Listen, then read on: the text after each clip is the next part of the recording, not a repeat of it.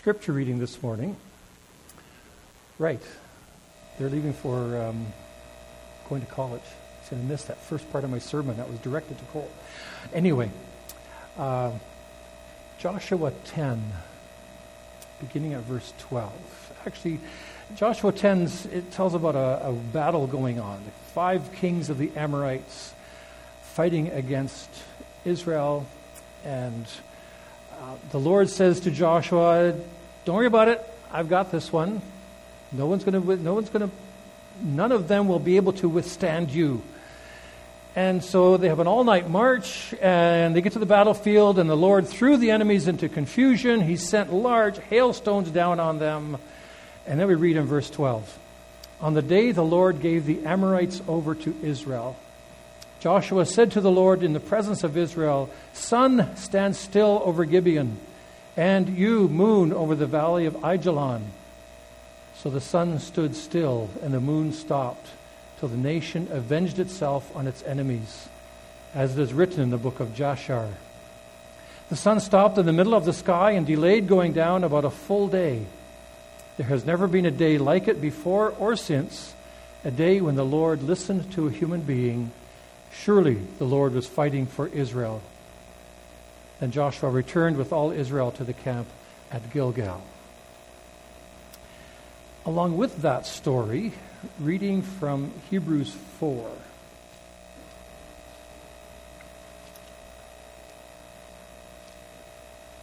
Hebrews 4, and they're beginning at verse 8. "If Joshua had given them," referring to the people of Israel, "if Joshua had given them rest, God would not have spoken later about another day. There remains then a Sabbath rest for the people of God. For anyone who enters God's rest also rests from their works, just as God did from his. Let us therefore make every effort to enter that rest, so that no one will perish by following their example of disobedience." This is the word of the Lord. Thanks be to God.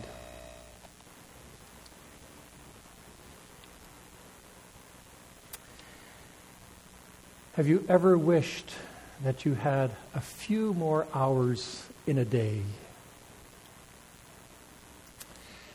Have you ever said that it would be nice to have one more day in this very particular busy week that was happening? Oh, if I only had one more day this week. Have you ever noticed how many phrases we use that include the word time? Mitch Albom has a wonderful book called The Timekeeper. If you're interested in time, it's a fantastic book to read. But he identifies some of our phrases that include the word time. Pass time, waste time, kill time, lose time, in good time, about time, take your time, save time, a long time, right on time, out of time, mind the time, be on time, spare time, keep time, stall for time. There might be more. But listen to me and don't keep trying to think of more phrases if you can. Can you imagine life without an emphasis on time? It's kind of like imagining a conversation without a reference to the weather. We focus so much about time. We know the month, the day, the year. There's a clock on the wall. There's no clock in here, and I don't have a watch on. So, but usually there's a clock on the wall or the dashboard of the car, or you pull your, I don't have my phone on me either. You pull your phone out and check the time. We have a schedule. We have a calendar, a time for particular events. But have you ever wondered how the birds know when it is time to migrate? Or how the trees know when it is time to start changing color on their leaves? Maybe it's that clock that's hidden down in this lower part of the tree trunk. You know, when they put the little things in there in the spring to get the maple sap out, then they stick a little clock in there when they take the tap out. And so the tree, no. How do tulips bulbs know that it's time to poke up their heads in the spring? Do they have an alarm set? That's an interesting concept. Tulip bulbs with alarms going off in your front garden. With all of our focus on time, people alone suffer a paralyzing fear that no other creature endures. A fear of time running out. If only we had more time. This particular event in Joshua 10 serves as a poignant reminder of how we often live our lives. If we only had more time. So we come to this Labor Day weekend in September, and we maybe like that sermon title. More summer vacation, please. If only we had more time. How often is that thought our request? We don't want this good thing to end. We don't want that train to leave and take our son or daughter to university. Or we don't want to have to drive out of the parking lot and leave them behind. We don't want the time that we have together with good friends at the campsite, around a campfire, or wherever it is. We don't want that to end. We don't want death to separate us from the one we love. We don't want this wonderful moment to stop. Can this day last a little bit longer? Can this month go on for a while? Can time stand still just for a little while? When we put too much focus on time, there seems to be a loss of the ability to be satisfied. There's always a quest for more minutes, or for more hours, or for faster progress to accomplish more in a day. But the simple joy of living between sunrises is gone. Now, that doesn't seem to be the purpose of Joshua's prayer. It's not just a prayer of convenience or for personal pleasure. He's fighting the Lord's battle. The Lord's help is already coming down from heaven. God's confused the army. He's been throwing down large hailstones. But Joshua wants to finish this job before it gets dark. And so he expresses this poetic prayer for the sun and the moon to stand still. Now, it's not my intention to explain exactly what happened on that day or how it happened. And I would say that the purpose of this story in the Bible is not to give a scientific explanation of time and space. One commentator explains, in general, it may be said that the biblical view of the world as created by God, who assigned to each heavenly body its function and place, permits a rather literal view of the events reported here. It could have happened in a literal way. Somehow. God's able to do that. It could also be a literary retelling of a story to emphasize God helping his people to win this victory. So instead of focusing on exactly how we're supposed to read this, we learn the message from this story. The book of Joshua, the whole book of Joshua is a story of the fulfillment of God's promises to his people as he brings his people into a place of freedom and rest. A place of blessing to enjoy this new land. There's battles to fight before that rest is experienced. Joshua leads them through that process that they may experience the rest which God has promised. And that's what the author of Hebrews is suggesting in our reading from Hebrews 4. Joshua's leadership in bringing the people into the promised land is leading God's people to enter God's rest. And that rest is not just an opportunity to sit on a beach or to sit back in a comfy chair. That rest is really a trust in God's care. And so this miracle of the sun and moon standing still is ultimately a story about God caring for his people and Joshua expressing a radical trust with his request. Something amazing happened on that day in response to Joshua's prayer. The point is not being able to understand or explain the miracle, but the point is to recognize that miracles are for God's glory and serve his purpose. God was showing his people that they could trust in him. They really could. They could even express radical trust in him. And as they expressed that trust, they would enjoy the blessings of God's providential care, enjoying, believing, trusting God's care to provide for us is an experience of entering God's rest.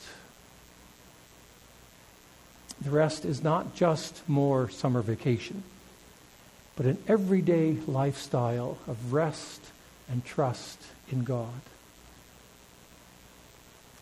This rest, as it's spoken of in Hebrews, is a reminder that our relationship with God, our eternal hope, does not depend on our own work or our own efforts. Yes, we have faith. Yes, we live out this faith in a life of trust and obedience. But the foundation of our hope is the saving work of Jesus Christ, knowing that we are saved from sin, knowing that we are adopted as God's own children through the finished work of Jesus. We can rest in God's care. We can know that he who began a good work in us will carry it to completion till the day of Christ Jesus. Philippians 1:6. We can know that nothing will separate us from the love of God that is in Christ Jesus our Lord. Romans 8:39.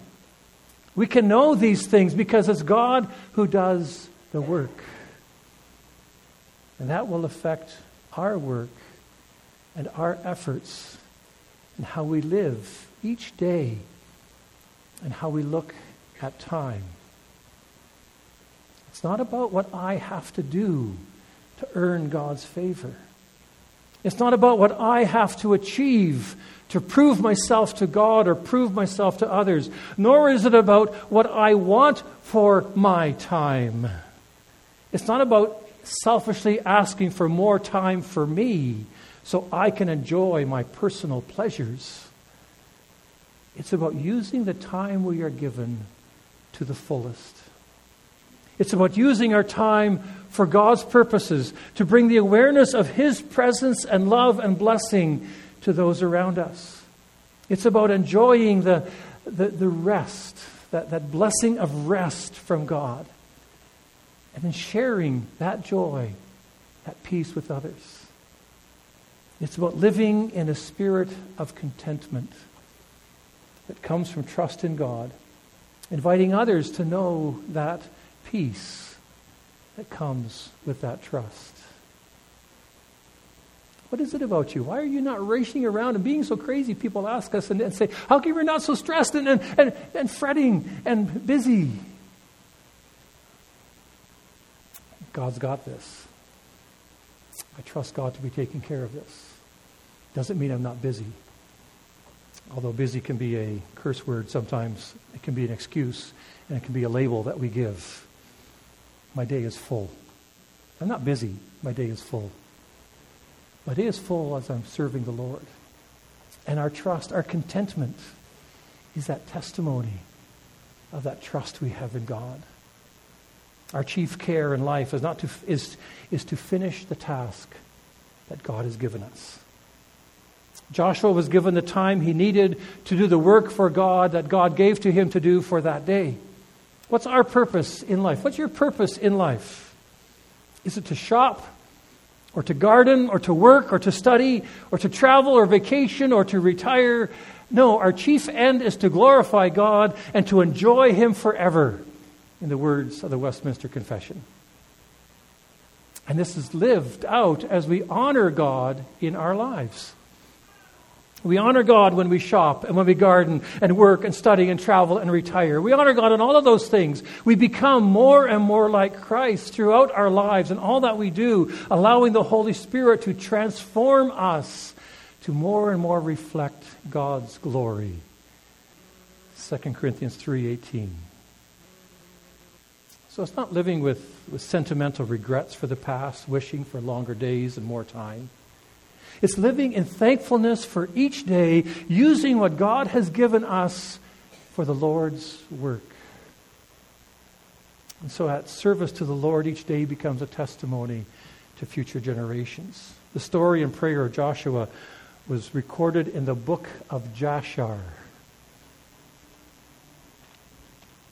Yeah, no, I can't find that in here. We don't have a copy of the book of Jashar. We don't even have a manuscript copy, a scroll hidden somewhere of the book of Jashar. Nobody has seen, in modern day, has seen that book of Jashar.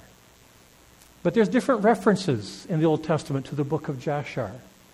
And from those references, it seems that it's a book that recorded the victories of Israel as a testimony to God's faithfulness through his people. Not a book that recorded how good the people were, but a testimony to God's faithfulness through his people.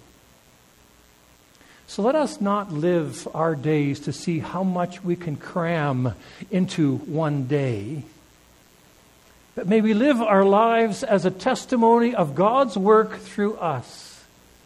May we be that book of Jashar, a testimony of God's faithfulness through us.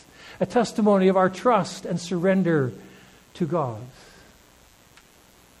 So it's the beginning of September, the end of summer, but really it's not the end of anything. It's time to serve the Lord. Time to trust in his care. Time to live for God's glory. To trust in his blessings. Time to live in the hope of eternal rest. Complete freedom from sin, where we enjoy God and all of his blessings forever. A time to live a taste of that rest already now. Enjoying God's presence already now. Enjoying his blessings already now. This is the day the Lord has made. Let us rejoice and be glad in it. Let us pray. Faithful God, generous God, loving God, we are so thankful for your rich blessings to us. And especially that blessing of knowing that we belong to you, that we are your children. You care for us each day. Bless us as we live that trust, as we grow in that contentment, as we live our lives to the full service for you, to love you, to love our neighbor, to be that blessing, to share the blessings you give, to enjoy resting in your care, in all of the activities of life, Lord, that we remember that we rest in your care.